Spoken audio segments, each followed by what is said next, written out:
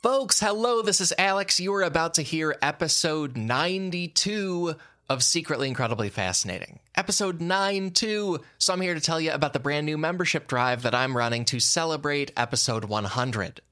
I only do membership drives like this once a year, and this is a new show, so this is one of the very first drives. I see it as an opportunity to directly ask you to please support the podcast and an opportunity to scale up the benefits that every backer who does support this podcast gets. So I'm doing a bunch of new stuff for every patron of the show. There's a ton of details over at sifpod.fun. Right now, as I tape this, we are barely hanging on to a goal we reached to pay guests of this show, which has been amazing. I think it's just been a wonderful, wonderful thing. If we can hang on to that, and if we can keep growing, the next goal is a workshop where I will share advice on winning game shows. Also, I don't know if I talk about this very much on the show. I won Jeopardy 4 times. I did that in the Alex Trebek times, not that long ago. So I think I have advice for you. I would love to share that in a workshop that will be exclusive to patrons of this podcast. And if you've heard this podcast more than once, or more than twice, or potentially more than 90 times, I hope you've enjoyed it. I hope it's been a great thing for you. I hope you would please consider beginning to back this podcast so there can be a 91st episode, a 92nd episode, all the way to 100 and beyond. It's an independent show. It's entirely dependent on your support, and that support only costs about $1 per week, which I think is pretty fair for an amazing show every week. Thanks for considering that. Head to sifpod.fun to join in on the fun. And hey, in the meantime, here's episode 92. Blood types. Known for being positive letters. Famous for being negative letters. Nobody thinks much about them, so let's have some fun. Let's find out why blood types are secretly incredibly fascinating.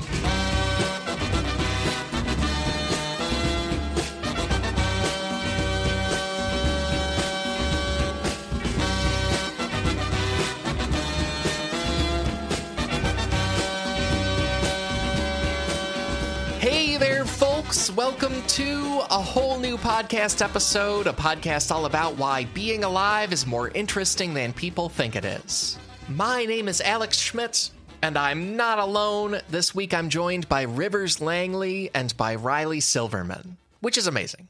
You may remember Rivers from episodes of this podcast about refrigerators and about cursing, because boy do we do a range of stuff. Anyway, Rivers Langley is the wonderful host of his own podcast. It is called Goods from the Woods. He's also a fantastic stand-up comedian. If you're hearing this right when it drops, Rivers has stand-up shows this week in Macon, Georgia, Huntsville, Alabama, and Nashville, Tennessee. So out there in the Southeast, go see Rivers do stand-up. We'll have links for dates and tickets. And then Riley Silverman is a guest you may remember from the episode about pears, the fruit. Because again, huge range. She's a wonderful writer and comedian and podcaster, and also, holy cow, an author. Riley has a book coming out in August of this year. It is called Star Wars Exploring Tatooine, an illustrated guide. And the thing is, you have this very funny, very cool, very interesting author doing this book that is primarily aimed at kids, but it's all kinds of amazing art and adventures and other things in a Star Wars universe. It's a lot of fun. Please check it out. Also, we highly recommend getting it from an independent bookseller near you if you possibly can. And pre-orders are how Riley gets to write this book and gets to keep writing books. So if that's at all up your alley, please consider, locking in a pre-order now. You give yourself a gift later by receiving the book.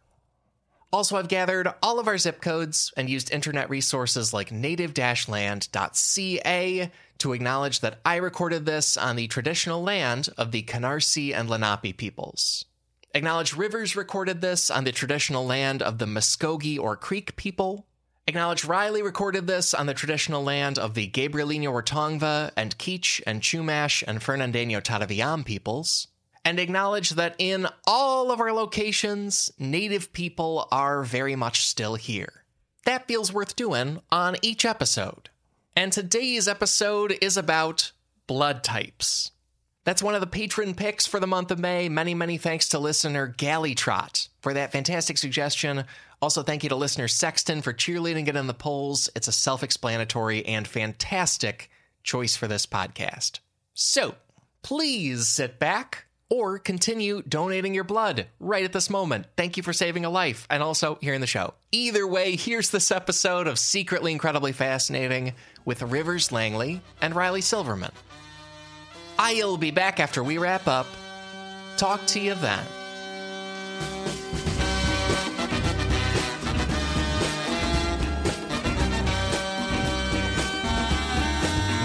Rivers, Riley, it is so good to have you both back. And of course, I always start by asking guests their relationship to the topic or opinion of it. Either of you can start, but how do you feel about blood types? Very little, to be honest. I don't even know my own blood type currently. I know that I remember when I was home. I fled LA for a little bit in 2020 when everyone was locked down. I went home for the summer because I could work remotely at my job for once in my life. So I was working in Ohio at my then girlfriend's place and then visiting my family and stuff. And I remember my grandma was like really on it about a certain blood type that she was sure was apparently more effective at fighting COVID than other blood types. Like I think it was type O positive, but I could be wrong about that. And I remember she kept saying, well, I'm this, so I think this is why I've been okay so far or whatever. And then like, are you this? And I'm like, I have no idea. And then I remember the next time I got like blood work done from my doctor, because I get it regularly. Being a person of trans experience, you regularly have to have your hormone levels checked, which requires blood draws. And I had asked my doctor what my blood type was, and he's like, "Oh, we don't want to check for that, but next time you come and get it done, we'll check that if you want us to." And then I forgot to ask the next time because I also have attention issues, and I forgot to ask, and so I still don't know. No idea. It's gonna be great someday when I'm unconscious and need a blood transfusion. Wow. I also have no idea. I have no idea what blood type I am. I'm sure I'm actually currently at my parents' house. I'm visiting for spring break and doing some shows down here. So somewhere in this room, I bet is the answer, but I don't know where. It's in your body. It's right in your body. Well, I guess there's two answers in the room. There's a big filing cabinet right behind the computer that I assume has that information, but I don't even know where to begin looking for it. So I don't know. I've always assumed I'm AB, which is the universal recipient. You can get anything, but you're you can't give too much. So. Yeah, that sounds like you. Yeah. That's what I was thinking. That's what they say, but that's science. Blood type matches your personality, people are just giving. It's exhausting. Yeah. Proverbial top versus proverbial bottom. Is that too much for this podcast? Is that going to get edited out? No, I love it. It's because there's no curse words. I don't know what kind of blood type makes you a switch. That's what I need to find out. Right. Which one goes both? Nintendo. Yeah, exactly. Sometimes I'm on TV, sometimes I'm taking it to go. That's my blood type. Yeah, your type Nintendo if they try to take the sample and there's just like a little video game noise, like then that's why. Yeah. They know it doesn't quite work, and then they have to blow on it, and then it kind of works fine. So. See, I imagine it's the coin noise, and as they're drawing, it's going bum bum bum bum bum bum bum bum bum. Oh, that's Final Fantasy. Sorry, different game system. I feel very special knowing my blood type on the show, but because I'm O negative, and I found out when I started donating blood, because that's the considered the universal donor. We'll talk more about that, but they freaked out in a positive way when I was that, because a lot of people are that, but they made a point of telling me when I donated blood. They were like, "Come back," it was a whole thing. Yeah, I think I'm still forbidden from giving blood because of weird homophobic and transphobic rules. So. That is also one of the first things I learned when I donated blood. I was doing the questionnaire. I was like, oh, I pretty much have to be cis, het, everything else. Like that's the only way you're allowed in the US. Crazy. Yeah. Is there a thing I can fill out at the hospital that says, I don't care, just give me anybody's blood if I need it? Like if I'm bleeding out, it's like you can either have no blood or a trans person's blood. It's give me the blood. Give me the blood. Rivers, you don't want none of that queer blood. Trust me, we're gonna keep that from happening. You don't need none of that queer stuff. You wake up, start feeling queer. Right. You're gonna know why. I don't want no blood that turned me funny. I just like imagining this whole legion of like homophobic down low people in a certain region being like, no, I wasn't queer, but then I got a blood transfusion. It's not my fault. That's just something that happened. And, good Lord put me in that hospital, so I must have had a reason for it. Yeah. This is making me extra excited for the bonus show, because it's going to be all about like myths about what your blood can say about you. Your blood type really doesn't say anything about personality, diet, sexuality, anything else. But a bunch of people have come to believe that about blood types. But it's mostly an antibodies immune system thing. That's the main thing going on with blood types. All right. Which I didn't really know until researching this. Like I knew very little about why there are blood types, it turns out. And I think most of us don't need to think about it day to day and don't like need to have our blood type top of mind. Like if we need medical help, they'll check our blood type before they give us anything. I guess that makes sense. I guess they could probably do it pretty quickly. I mean, yeah.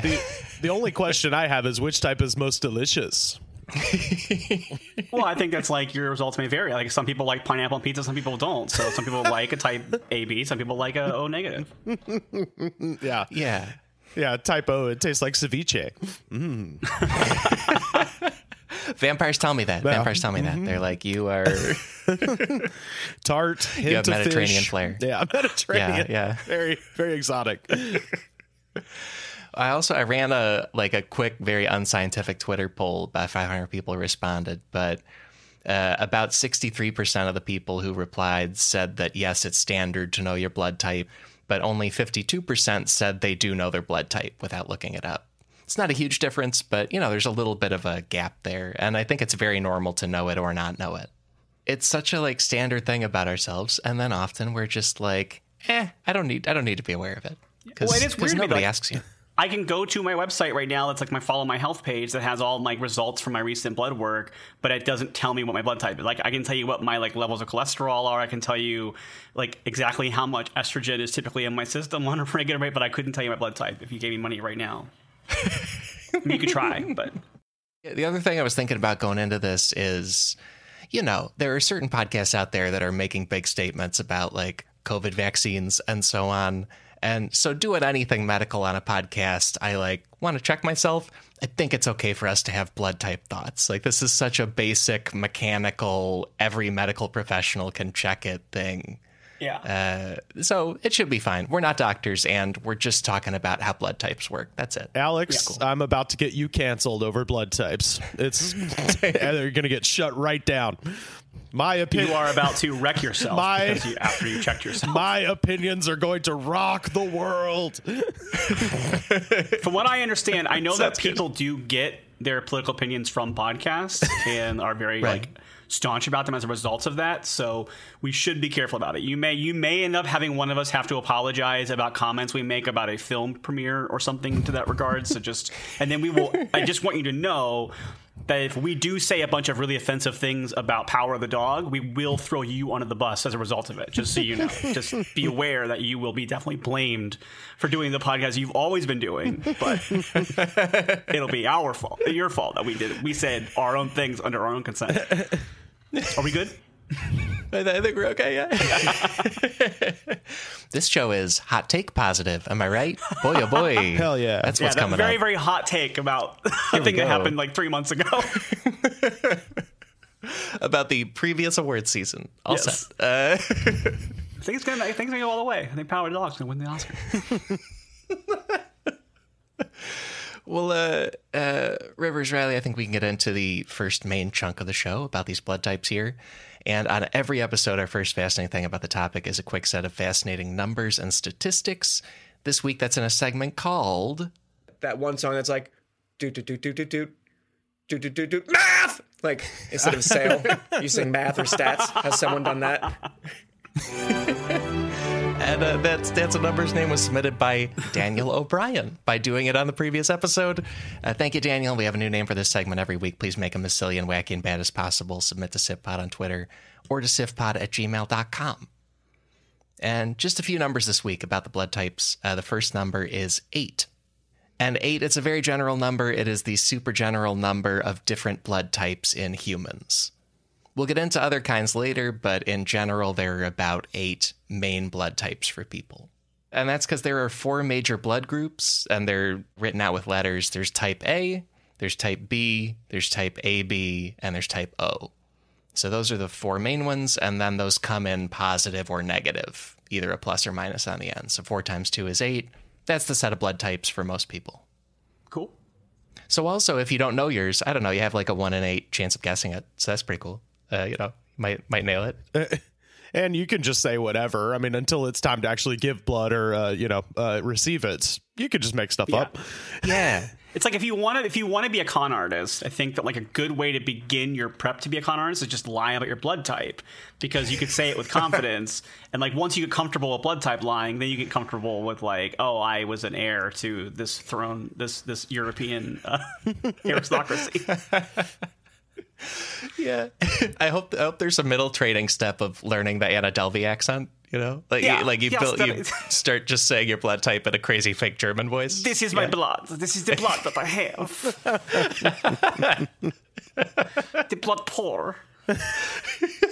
I like that I was trying to do Delvey, and I think I got more Dracula as I went on. I was going to say, that was listen to the creatures of the night. What music 1, they make. Blood type. 2, blood type. 8, blood type. So I feel so bad for Alex editing this thing when we're done. No, I'm realizing now, like, is it hard to talk about blood in any accent but a Dracula accent, right? Like, the context is so strong. Oh. It's just the pull. Can't get away from it. Yeah, it really is. Somewhere you're going to have the Count. Bela Lugosi's going to show up. It's going to be... We all logged onto this Zoom by moving the candle holder, and then the wall rotated, and then we were here. We actually don't see each other because our images can't be recorded on film. So yeah, that's right. You see, we're all just looking at a Zoom of blank, empty rooms. Ooh, that's a Far Side comic you've just written there, Riley. That's just 4 blank things. Vampire Zoom. That's high praise. I'll take that. Oh, that's great. I might. Yeah. And he's writing currently. Like, we beat him to it. This is great. Oh, that's right. Yeah, take it, Larson. You know? Lars man. Yeah. Should have come back sooner. Vampire Zoom should have been there 2 years ago when you came back. So, yeah. And as far as what those notations mean, like I'd heard of A, B, and O and positive and negative, but I didn't know what that was.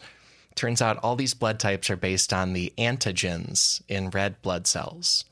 And an antigen is a substance that can trigger an immune response. It's a protein on the outside of a red blood cell.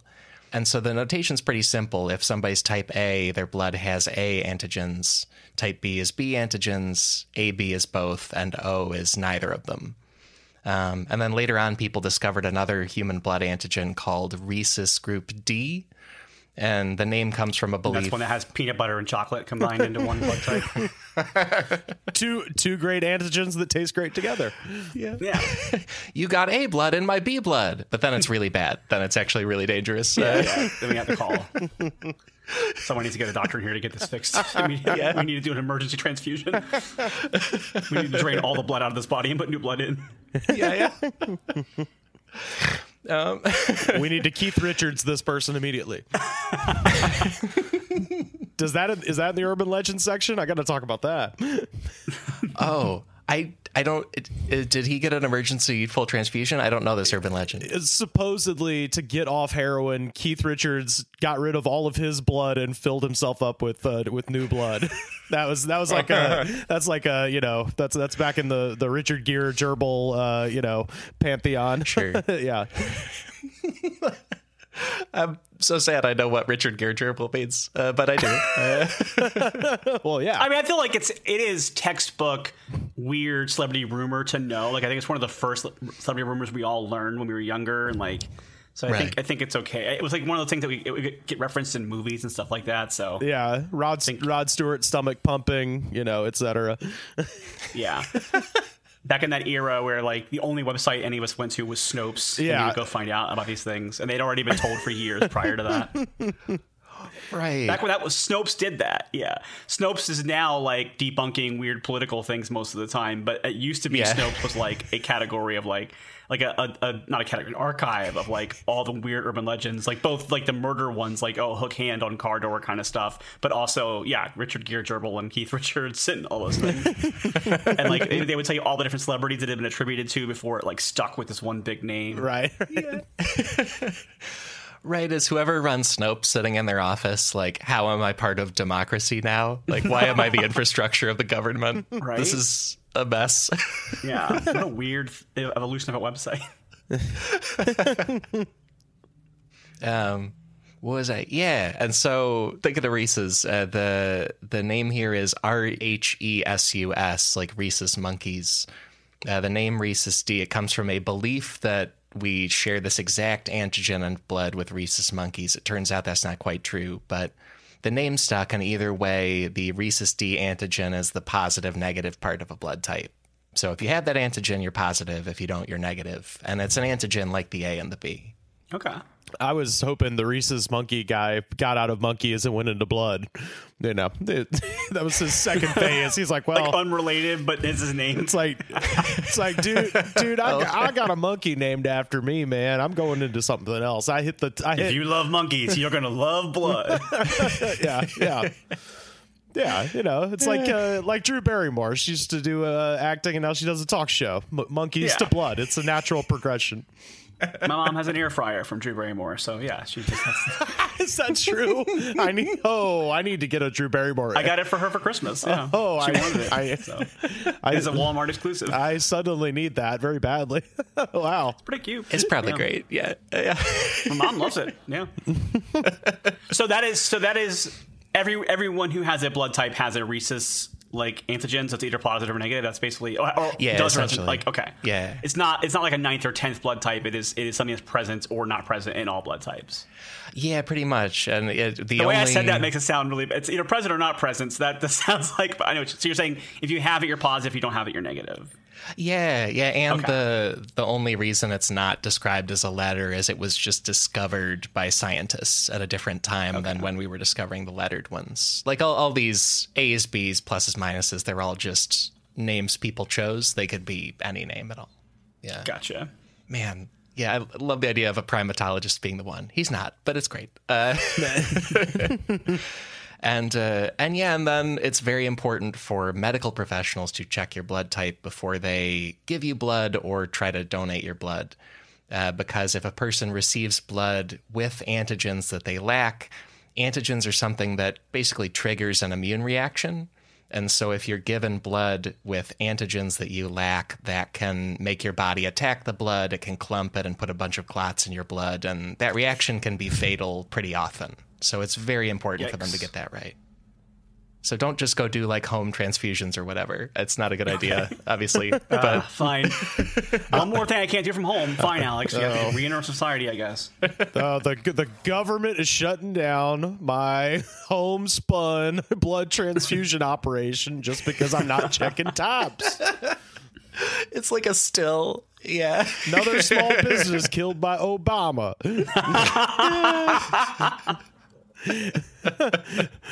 Buddy's Blood World is having to shutter its doors. Drain the swamp and drain my blood and make it happen for America.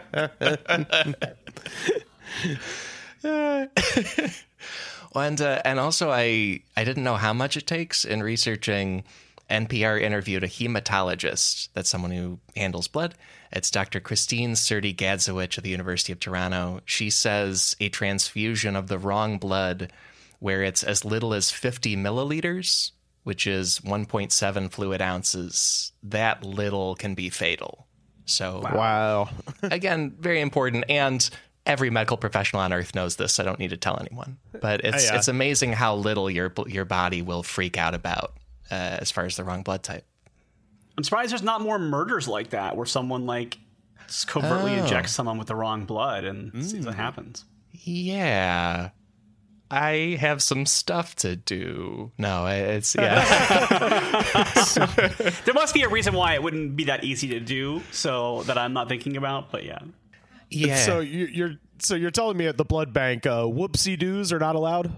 Yes. There's no whoopsie doodles. They got to be extra careful to avoid oopsie doos. Yeah, I think they would focus more on that and less on the discrimination. But Yeah. time is money. So. Yeah. Right. And then with these 8 blood types, people may know this, but there's 2 relatively special ones where, like I said at the top, if you're O negative, you're considered the universal donor because you don't have the A, B, or rhesus antigens. And then if you are AB positive, you're considered the universal receiver because you have all 3 of those antigens. So they won't affect you badly if you get them because you've already got them all there anyway. Exactly. Yeah. Okay. So, like, if I need blood, I can only really get it from O negative people. Luckily, there's a lot of them. But AB positive people can get it from anybody. That's the one I'm lying about that I say I am. Yeah. You're like, I give it to me. We'll find it out in the wash. Yeah. Yeah. That's a good starting con. By the end of the episode, Rivers is going to be taking our wallets. He's going to be selling us some NFTs that aren't real. It's going to be great. Yep. Yeah. Blood, the ultimate NFT. We call it the clot chain. I'm a fan of that. Yeah. And the next number here is 13. 13. That is the general number of blood types found in dogs. We are not going to talk about non-apes very much on this episode, but it felt worth checking in with because according to a TED Ed video by Natalie S. Hodge, dog blood has 13 different main types of antigens and then further differentiation from there. Also going to link to National Geographic about animal blood in general. Main thing to know here is that apes, including humans, share these ABO blood types. But the rest of the animal kingdom and, was going to say plants, but no. The rest of the animals, they have very different blood from us. Whole different thing. Can humans get blood transfusions from apes? I couldn't find any like evidence of that happening. It's similar, but also it seems like it's different enough because it turns out there are a whole bunch of different antigens that it would probably be pretty dangerous. Okay. Yeah. But that until like the 1900s, that was an open question. It was like, can we give people any kind of blood? It's all blood, right? It all pumps around. People didn't know.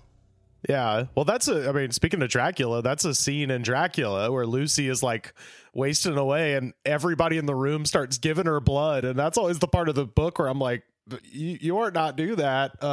It seems dangerous. That's not how that works. Yeah, I think they do it in the movie too with Keanu Reeves and his hilarious in an English accent. Oh my god, it's so good. But yeah, like all the men in the room start pumping their blood into this lady, and you're like, isn't there a test you should do before that? Like I didn't know until this conversation what could go wrong, but I figured it wasn't good. Yeah, that you really have to check, and people didn't know until like recently. They were like, blood's blood, whatever. That's why she died. It wasn't because of the vampire. It was because of all the dirty Keanu blood that she got. It's like they're like, okay, the blood party went really badly. We need to make up a cover story about like what would we call it? A vampire? Weird old guy on the hill. Vampire's the name. Totally. Let's do that. Yeah. I read this book Carmilla, and I thought, what if I took that idea and made it what happened to our friend? Yeah, that guy that Tom Waits is always screaming about in the asylum. That dude did it. Which, by the way, best use of Tom Waits ever in a movie, and I'm a big fan of his. But boy, him as Renfield, perfect casting choice, Francis Ford Coppola. Well done. Right. He's already out in LA or something screaming in an asylum. You just start rolling. You've got the scene. You know, they actually they rented the asylum he lives in to film the movie, so he didn't actually have to leave home. Right. Just him in the corner going, "Master!" Oh, fantastic! that movie is it's nearly perfect, and it's on topic because it's about blood. That's right. Yeah. Yeah, it's kind of amazing there was so much blood drinking fiction before anybody knew how putting blood in other people works. You know what I mean? Like I don't know, kind of elite, kind of wild. Yeah, and I knew the Latin prefix hema because there was a band, a very good instrumental metal band in my hometown. Shout out to Hematovore, Blood Eaters. All right. Yeah, Solid name. hell yeah, That's pretty sick. I've heard like hemophage as like a sci-fi version of vampires, like people who have like in sci-fi works, like they call it like a vampire hemophage. yeah. And then, of course, like if you get excited enough about history, at some point you learn about hemophiliac royal families where they'll Yes. all like bleed to death if they get bumped wrong, and it's like, Yeah, they that- shouldn't yeah. be the leaders of Russia or whatever. That's not a good idea at all. Yeah, I guess I did find out about Nikolai before I found out about this metal band, but one of them really stuck. Yeah. The bass player Right. always rocking the cargo shorts, no matter what, no matter the temperature. Probably a cooler guy than Nikolai. I'm gonna put it out there. The hot takes yeah. start now, folks. He was We're definitely getting it. better We're than getting playing into it. bass. Well, last number here brings us into the first takeaway. The last number is 1900. The year 1900. That is when medical science first published something about blood types. And let's go into takeaway number 1. We've only known about blood types for about a century. Yeah. They are weirdly recent. It revolutionized medical care. The transfusions we think of for basically every surgery or lots of other care, it just wasn't a practically possible thing until the 1900s. Wow. That doesn't shock me as much because I know that like a lot of medical stuff that we have is relatively recent. Like I think like sure. vaccines and things like that. And like in general, the idea like it used to be like almost all medical stuff was surgery, and like that was kind of like we were cutting things out, and that was all we knew how to do with people. And now like then we learned about like internal medicine and things like that. But I think so that doesn't shock me as much as I thought it would. I kind of felt like that was something that would require microscopes and that kind of equipment. So that doesn't shock me too much. Oh, yeah. I was that's interesting because Dracula's from 1897, so that's 3 years before, but they're actively doing blood transfusions in that, so I'm wondering if people were just winging it before or Huh. Yeah, I mean, I think people knew about blood as a medical thing prior to that Right. because you have centuries of people using like leeches and things like that to suck out toxins and things like that. Sure. So, and I think vampires, I think blood being a life essence and vampires draining that out was like a pretty like understood thing, and there's like references to blood like in biblical texts and things like that. right. Well, and 1897 would kind of line up because this was published in 1900. They had to do experiments before that. Like, I don't know for sure at all, and we'll link about it if I find out, but maybe Bram Stoker was on top of like current cutting edge medicine when he was True. writing that in 1897. That's true. Yeah, I'm sure they were doing blood transfusions before they knew blood types, but they probably had more deaths as a result of them because Exactly. people were already like sick and ill, and they were like, well, just give them blood. And if they die, like, they still didn't pull out, or they, the disease overtook them. They probably didn't realize the blood transfusions what was killing them. Yeah. Yeah, they give them a little taste first and just see how it goes, like how you do an edible. All right, I'm gonna take a bite and wait, see how high this gets me. I'm gonna do a little tiny drop of blood and see how it messes me up. Right. Y'all doing blood in here? What's the definitely fatal level? 50 milliliters? I'll do 49. 49. Quick. I'll do 50 microdoses of milliliters of blood and see how long it takes I'm microdosing blood right now. yeah. Hemodosing. Key sources here are Mosaic Science Magazine, an article by Carl Zimmer, also a piece for Smithsonian by Aaron Wayman, and then the Nobel Prizes website. Because this entire concept, the person mainly credited with discovering it is a guy named Karl Landsteiner. And Karl Landsteiner was an Austrian doctor and biochemist. He was born in 1868, and he published the first official scientific work defining some human blood types in the year 1900. And his first paper called the types A, B, and C. He later renamed C to O, and that's really the person who discovered like most of the major blood groups we have, A, B, and O. Wow. Way to go, Carl. Yeah, that's. This is not that far removed from when people weren't even washing their hands, to operate on people. So, things are happening fast. Yeah, I wonder if like the 1890s or so felt wild medically. It was like, oh, lots less patients die all of a sudden. because several people are figuring out the basics of medicine. Great. Right. Yeah, that's pretty much the period that I am most fascinated with historically, is from the moment Lincoln dies to about 1900. That tends to just be the thing that never gets covered in school. You never learn about any of this stuff, and then once you start kind of reading about it on your own, you're like, this is kind of when everything was happening, like good and bad. Yeah. Our world was really defined. Yeah, our world was being solidified. Like that was, Lincoln's death was like the Jell-O was boiling on the stove, and then the next like 50 years is it going in the fridge and slowly solidifying into the staggeringly awesome and terrifying, awful world that we have now. It's sort of all happening. What a metaphor. Right then. Yeah. And now we're all Jell-O. For some reason, I imagined Mary Todd Lincoln at that stove, like solemnly taking the Jell-O. That I don't know why. I'm sorry, Mary Todd. That was, I'm sure, a hard thing. She already had to deal with so much, Alex. Why are you still taking her down a peg? She just wanted the Jell-O. She had a hard week. Yeah. She comes in and she like trips and falls on like red Jell-O, and then it's all over her, and it reminds her too much of being at the Ford Theater. She's just like, not again. And that's actually why she went mad. A lot of people thought it was because of the original trauma, but it was like the re-traumatizing of her. That's right. Happened. Yeah. Right. Yep. The jiggling. I see the jiggling on the back of my eyelids when I go to sleep. Yeah. They made sure to keep Jackie Onassis away from all Jell-O following Dallas. They knew what had happened to Mary Todd Lincoln. Like, we're not doing this again. You already lost one first lady this way.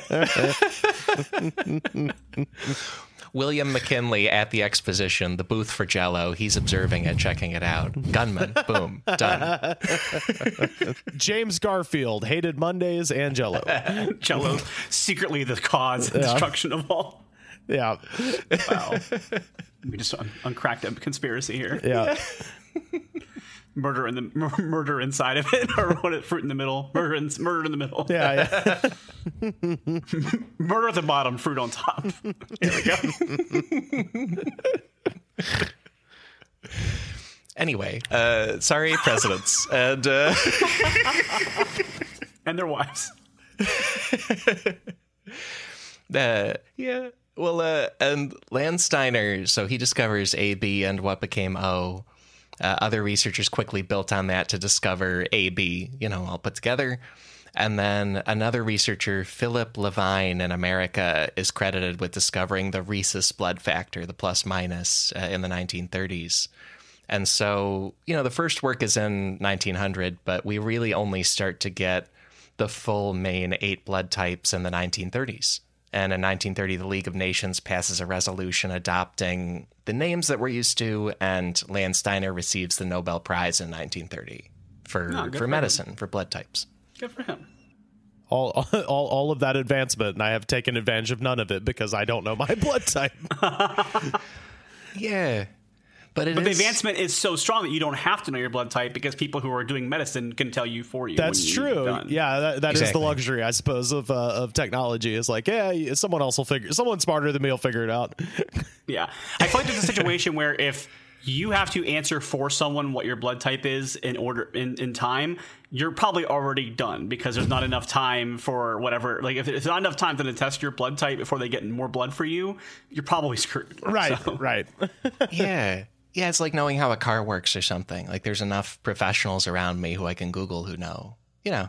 It's all right. But I got curious when I donated blood, and they were like, okay, here you go.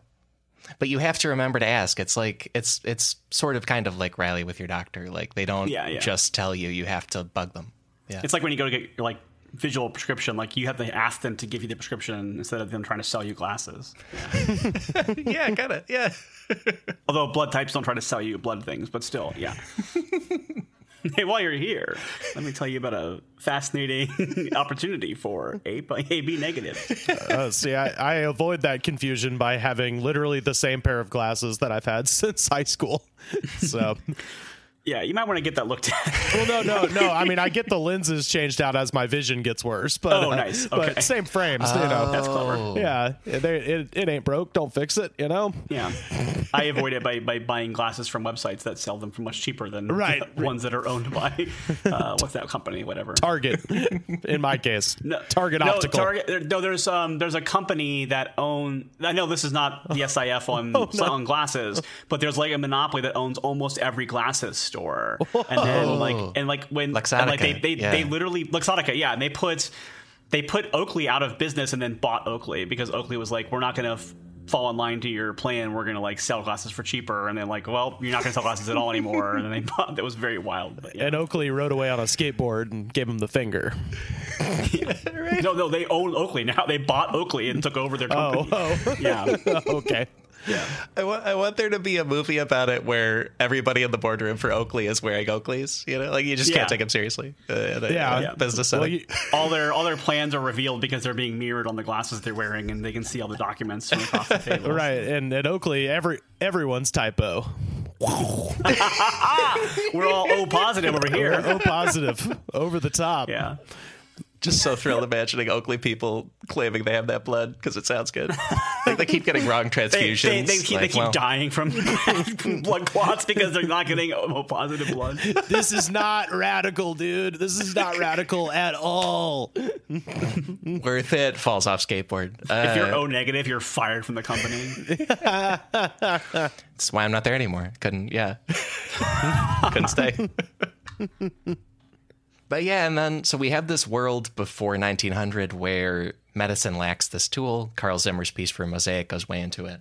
He says that doctors, as early as the European Renaissance, 1500s, 1600s, 1700s, they came up with the general idea of, hey, if someone like lost a lot of blood, maybe it would be helpful to give them new blood really quickly and save their life that way.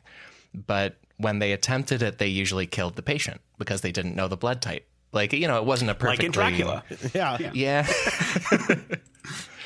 Yeah, and they might not have been working in totally sterile conditions, and some of them did think all blood was the same and try animal blood, but the main problem was just not knowing blood types like we do easily now.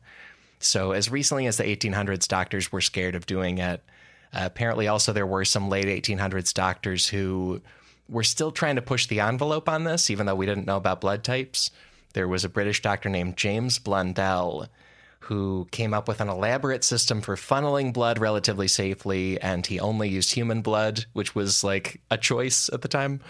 But he only got to perform 10 transfusions in his whole career, and only 4 of the patients lived because most of the time the blood types didn't line up. It was just how it went. I mean, it's essentially Russian roulette, right? With an 8-cylinder gun. Yeah. Yeah, if you don't know the blood type, you're like, well, this is, I better get lucky here. It's Russian roulette, only all but one chamber has a bullet in it. Yeah, that's right. Yeah, I guess. Basically, yeah. Yeah, or it's like different bullets for different people. Yeah, like, some people, like I need it to be O negative. Some people are negative. impervious to certain bullets. Some people aren't. Yeah. It's a perfect analogy. I'll stop. Yeah. It's not. Let's just put it this way. It's not quite as good of a metaphor as Jell-O, but it's up there. No. Yeah, and there were some late 1800s doctors who were trying like things they thought would fix this that weren't blood types, and one of them was to do blood transfusions where you include cow milk because they thought like, oh, cow milk will like chill this out. It's so smooth, and I don't know, that seems like it would work. And it obviously didn't. It made the transfusions much more lethal, but there were people before they knew about blood types, they were like, what's every way we can push the envelope of this? Because if the transfusions didn't kill people all the time, that would clearly be good. That would be a revolution in medicine. The milk makes it go down easier, I guess, is the thought. I don't know. Yeah, basically. Wild. Yeah. It's so gross. And it didn't work, but they tried it. Yeah. And also by the 1800s, a lot of these experiments were done with, it was kind of done on the fly when a patient came in who was basically definitely going to die. It was the kind of thing where you either try this super dangerous transfusion or they die either way. That was a lot of what these experiments involved. Yeah. Also, you got to be careful doing experiments on flies because then the fly takes over the human body and the human takes over the fly's body. And then the fly later is like, help me. And it's like really creepy. So. Yeah. But you're real sexy in the middle part, right? And all kinds of sex. I was going to say. So maybe pretty cool. But then then you have a son in a sequel, and then it's like really weird. Yeah. And so transfusions, they start to become common in the early 1900s, entirely thanks to the discovery of blood types. Landsteiner's test was to just take a bit of a patient's blood, you mix that with other blood outside the body and see if it clumps. And that's still a pretty common, quick method of testing blood types. Oh. That's, pretty easy and not hard to do. If it clumps, that's bad. It means the types are not working together. And also in 1902, Landsteiner and a collaborator published the first paper talking about how blood types could be used in forensic science for solving crimes.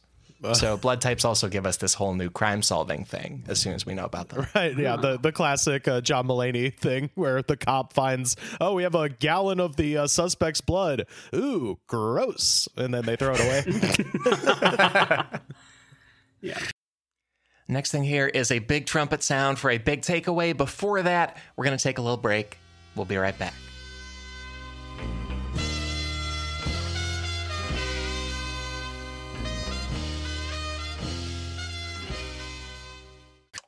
Back for another game. You know it. What's going on?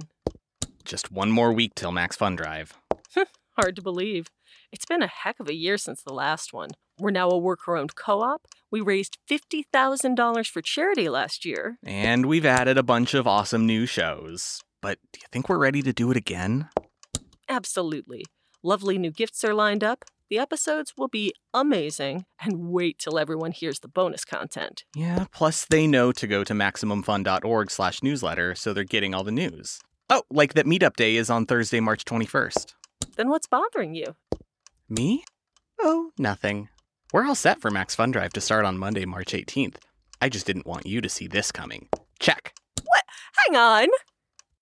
It's hard to explain what happens on Jordan Jesse Go. So I had my kids do it. Saying swear words. Saying swear words. Yeah, bad jokes. Bad jokes? Bad jokes. Maybe it's like you tell people that you're going to interview them, and then you just stay there like really quiet and try and creep them out. It's just really boring. Because of Jordan, right? Not me. Because of both of you. Oh. Subscribe to Jordan Jesse Go, a comedy show for grown-ups. Well, with the bloods here, we can get into takeaway number 2 for the main show. Takeaway number 2. There are 8 main blood types, but we're also still discovering new blood types all of the time. That makes sense. It turns out there are all kinds of different rare specific blood types popping up all over the world, and it's just a constant process of discovering them.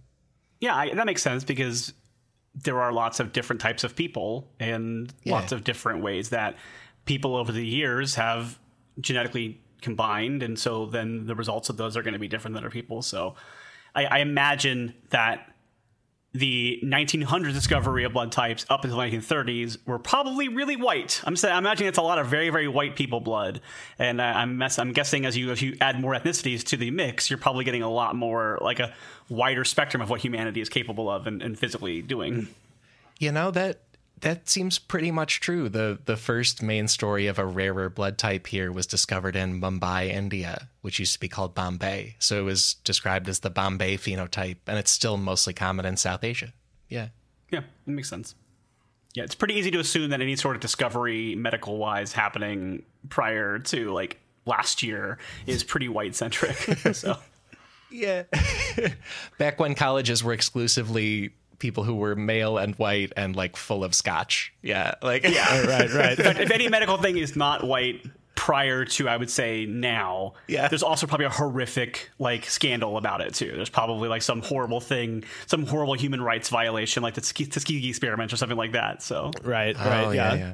Yeah. A lot of eugenics being floated around at that time as well. Yeah.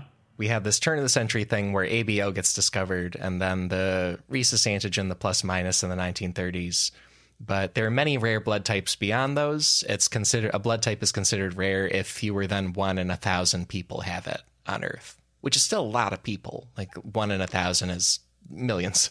Yeah. Yeah. But one of the first rare types was type HH. That's 2 lowercase h's. This is the one in Mumbai, India. It was discovered in 1952. People who are type HH do not have any of the ABO antigens, so they can only accept blood from other people with that type HH. It's a separate system. Oh, interesting. Wow. And with this and many other rare types, it's the idea of a universal donor, it turns out, is kind of a myth. Like, I'm here being O negative and all proud of myself, but I can't give blood to people who have type HH, and there are thousands of them. It's pretty common. And I'll never need to do that. Other people will handle the blood transfusions, so it's fine. Well, you should be ashamed. Yeah. Yeah. How dare you? I have no idea if I can get blood then. Yeah, I know. I'm so useless. I'm like, I don't know. Maybe I can help him out. Who knows? Yeah. And then the discoveries have kept coming. There are at least a few dozen rare blood types that more than a tiny handful of people have.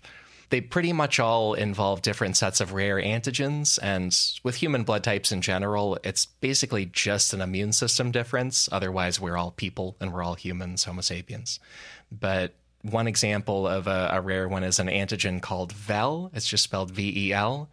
More than 99.9% of people have that antigen, but that means that 1 out of about every 2,500 people lack the VEL antigen and can't get blood from everybody else. Whoa. So there are tons of people on Earth who have super rare blood types and know that they can only get blood from specific people who share it. So they just have to carry their own blood around in a backpack, basically. Yeah. I got my bags packed in the back. Whenever I travel internationally, I have to bring my blood with me just in case. It's a little cooler. Yeah. Yeah, like almost. Yeah. And that's also part of like when someone dies of a mix up with a transfusion, one thing they check for is, did this person have an incredibly rare blood and we just missed it? Because they check this post-mortem. Sometimes, yeah, tragically, yeah. Yeah, it's going on. Okay. So I am going to figure out what blood type I am now, Alex. You've scared me sufficiently. Yeah, I might. Are you afraid you might have the Mumbai variant? I don't think it's going to be a thing for you. I think you can probably rest easy on that. Who knows? I might be HH, you know? Yeah, you might go to Chicago and build a mansion. Who knows? But yeah. And also, it turns out a lot of these super rare blood types, one piece of good news is they tend to be relatively geographically specific. Like the genetics will be in a place. And the HH type is specific to South Asia. Another example is one that is called Diego. It's most common among native people in the Americas and also most common among some East Asian people. Like these super rare ones are often a situation where like a doctor in that region will be checking for it, because it pops up enough that it's a thing to watch for. Although I think... Sorry, go ahead. Oh, no, I was just going to say, when you said Diego, I was like, right back to the Oakley boardroom. Dude, O positive. I'm Diego, though. San Diego. I was thinking the Diego style has French fries in it. But I also think that... I was going to say, but I'm wondering if because of the continuing globalization of the world, like I wonder how much more of an issue that's going to become in the next like generation, as like people who might have been born in Mumbai would then move to London or New York or other places in the world for business reasons or for just typical migration, and now be like, oh god, now I have to be like constantly aware that my blood type is not common in this region. Hopefully there's like enough more like banks of it stored up somewhere.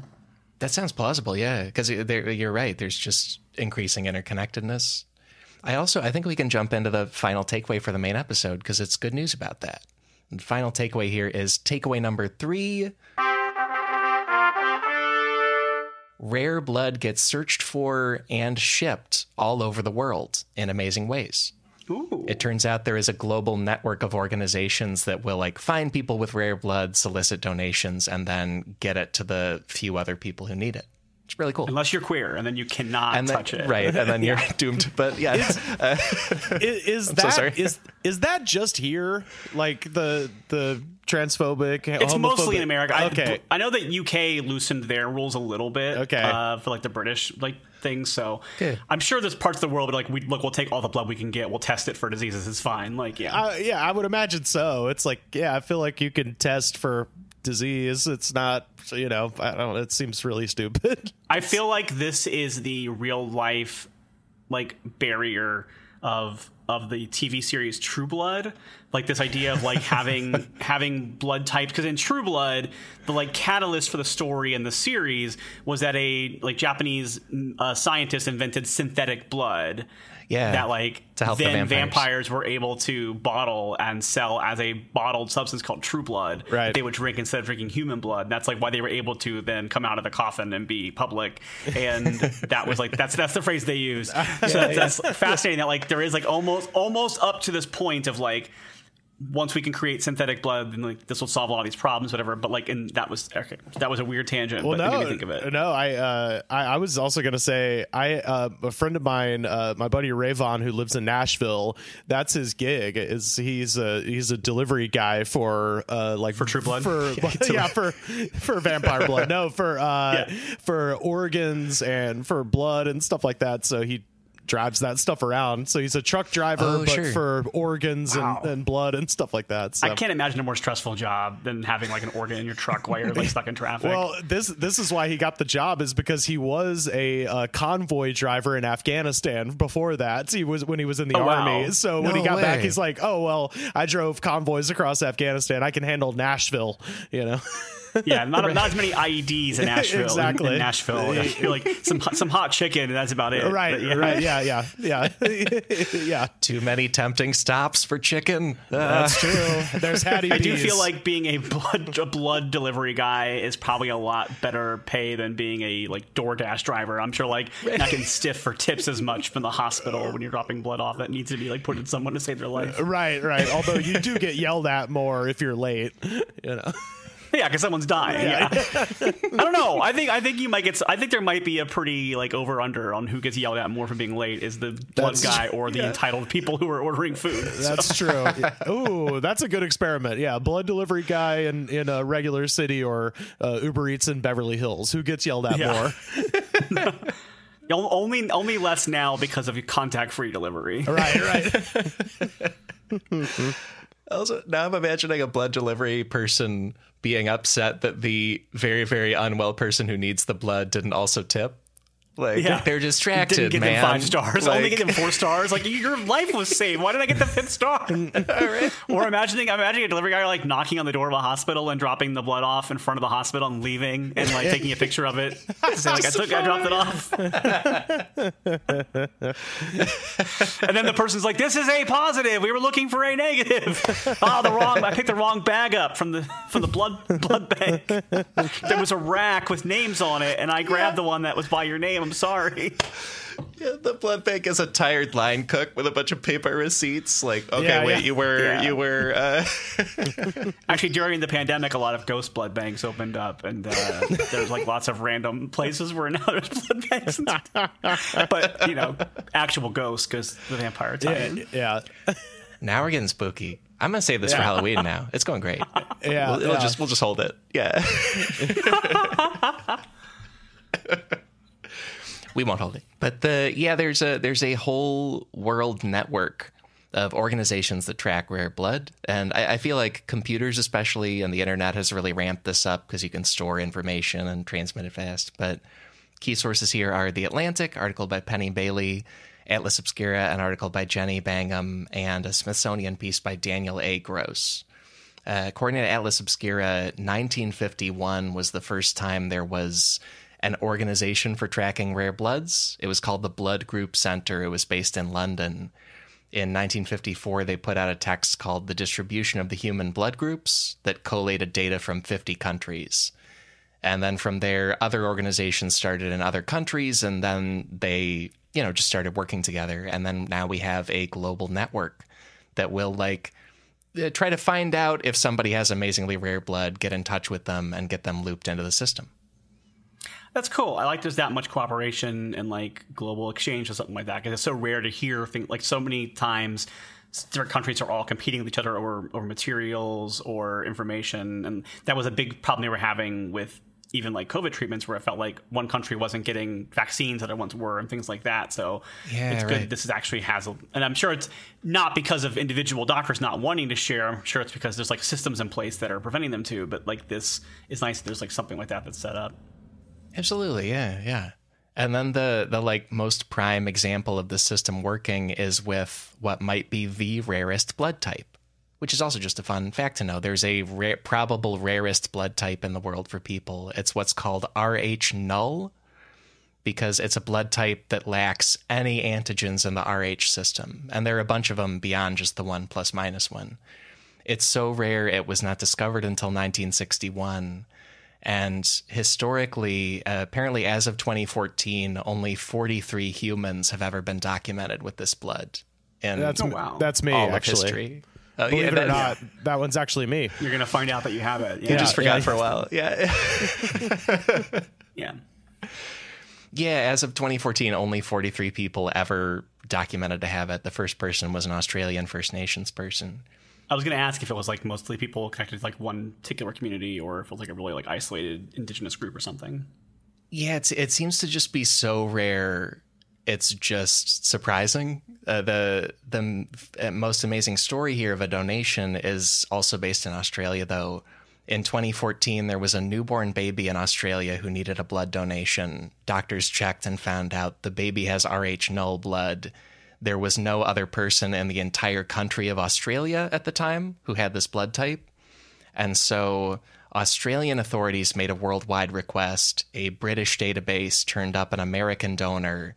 There was an American group called the American Rare Donor Program. They facilitated a donation and a 7,000-mile shipment of blood to save the baby, and it worked out. They just shipped the blood. They should at least give you an all expense paid trip to Australia if you're going to do all that.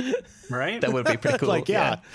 That would rock. Actually, that would be a great incentive program to get more people in the database. Like, hey, if you're the rare type, you're going to get several free trips around the world to go see cool places and drain your blood. Here's the problem with that plan, Rivers. I get where you're going with it, but Australia is a continent designed to kill people. So I think like the problem is what happens if you send this person to Australia to donate their blood and then they get eaten by a snake before they get to the hospital. Now there's no one left to give blood to this baby. So I feel like they really have to like, it's easier to ship blood than a person because you can put like a container truck that is protected from snakes and other Australian death machines at all times. There's no magpies coming in or anything like that. So. Right. The guy gets off the plane and he's waving like the Beatles, and then a frilled lizard just attaches to his neck, and a kangaroo kicks him in the head. He's like, "Hey, I was here to help." A bird just picks him up and carries him away and feeds him to its young. Yeah. Like the flight attendant is like, "Welcome to Australia," and then they pull their mask off. They're a dingo. They were a dingo this whole time. Attack the person, devour them. The dingo ate my baby's blood donor. Yeah.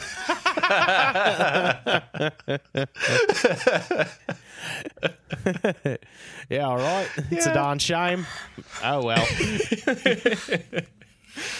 I like thinking about the world this way. The world is full of some people who know they have incredibly rare blood and are looped into a system to try to spread it as efficiently as possible. And they go mad with power. Yeah. And my favorite story of it comes from this Atlantic article. They talk about a Swiss donor named Thomas who has Rh null blood. And so he does a thing where he's been encouraged to drive across the border to France to do his blood donations because that like saves one customs step, because then his blood can be sent straight from the European Union instead of having to get out of Switzerland and cross another border that way. And he gets a free Toblerone for his effort. I don't know. I don't know what else is in Switzerland besides Toblerones. Clocks. He gets a knife. He gets a Swiss Army knife. Yep. You sure? It's got a spoon on it. That's pretty cool. Toothpick. Yeah, very helpful. Little tiny scissors. Yeah. Or they're like, he can't have the knife. His blood's too important. Anything could happen. Yeah. We don't want him playing with the knife and stabbing himself by accident. He's the one Swiss person not allowed. Can't get it. Yeah.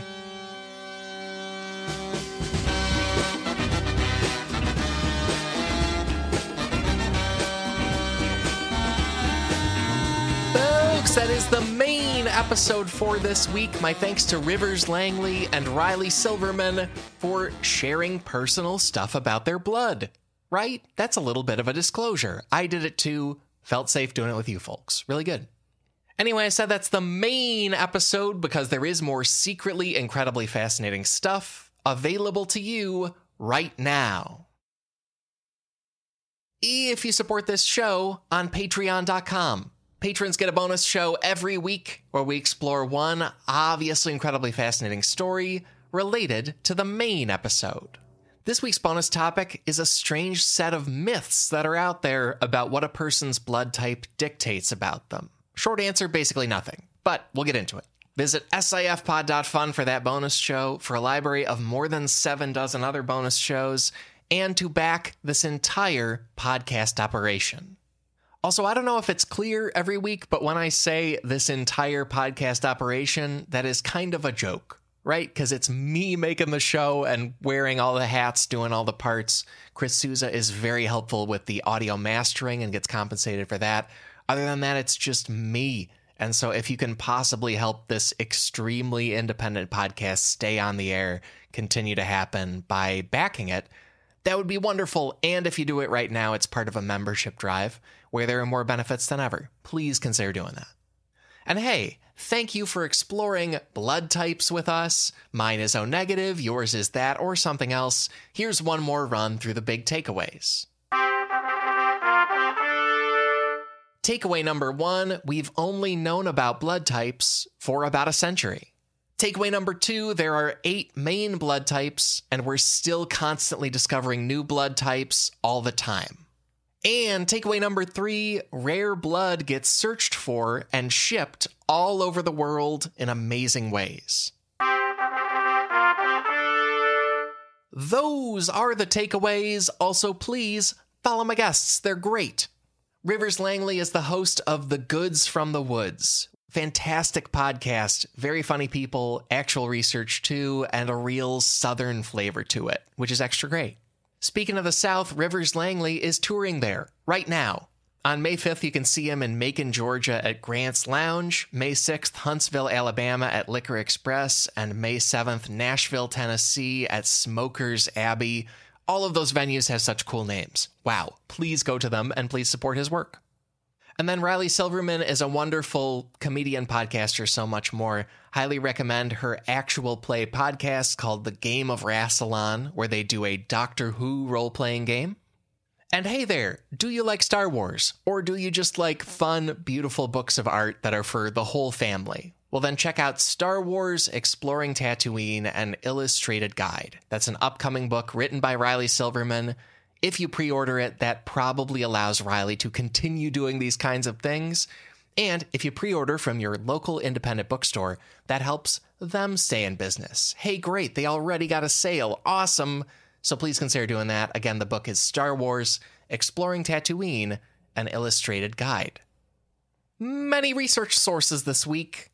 Here are some key ones. A great article for Mosaic Science magazine that is by Carl Zimmer. Leaned on a couple great Smithsonian pieces this week, one by Aaron Wayman and another by Daniel A. Gross, plus tons more material from The Atlantic, National Geographic, the Nobel Prizes organization, and more.